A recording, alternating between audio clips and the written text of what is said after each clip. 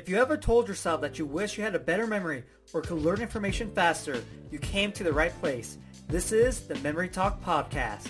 What's going on? Johnny here. On this episode, I want to talk about what happens if you don't use memory techniques. So let's say you just finished reading a book and you want to remember information about the book. Well, this is what happens.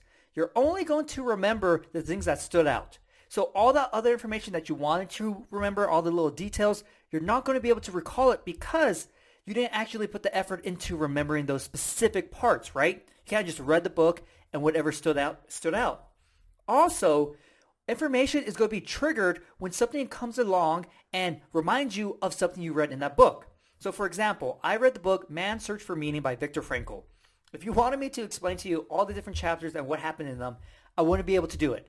But there are some main things that stood out, like young people don't want to get old because when you're old, you're not able to do as much. But the thing is, when you're old, you have done things in your life, right? It's accomplished.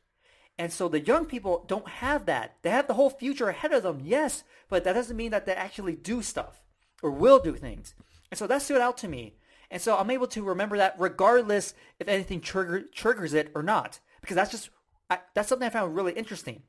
But everything else in the book, all that other great detail, all the other great stories from the book, I can't remember it. And that's what happens when you don't use memory techniques. You're at the mercy of this random factor that maybe something comes along and triggers the information because all the information that you read in that book is in your mind, but you don't know how to access it. And that's what memory techniques do. When you use a memory palace, you know exactly where that information is. When you create all your images, you know what that image represents. And so memory techniques give you a way to find all those triggers and know what those triggers are exactly. But when you don't use memory techniques, then you have this random factor like hopefully something comes along and triggers this, because without that trigger, I'm not going to be able to remember what I just learned, what I just read.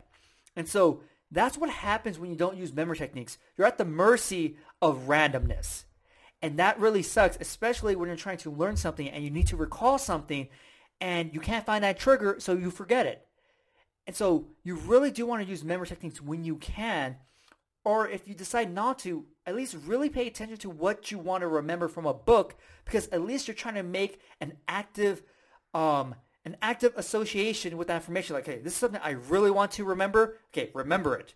You know, you're at least trying to make a connection of some sort. Because if you just go through a book just reading it and not really putting any effort in, you will forget all this information. Same thing is true if you're trying to learn a language, vocabulary, math. You know, you really have to put a lot of effort into it when you're not using memory techniques.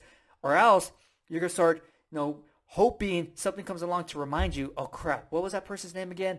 Oh, great. But if you use the memory technique like image to the face method, you're like, oh yeah, that person's nose, saw jewels go up, Julie. If you want to learn more memory techniques, get your free memory program. A link is going to be in the episode description and the podcast description. Also, if you haven't subscribed to my podcast yet, subscribe, share it with everyone, and if you have a minute, I would greatly appreciate it if you left me a review. Hopefully, you enjoyed this episode, and I'll see you next time.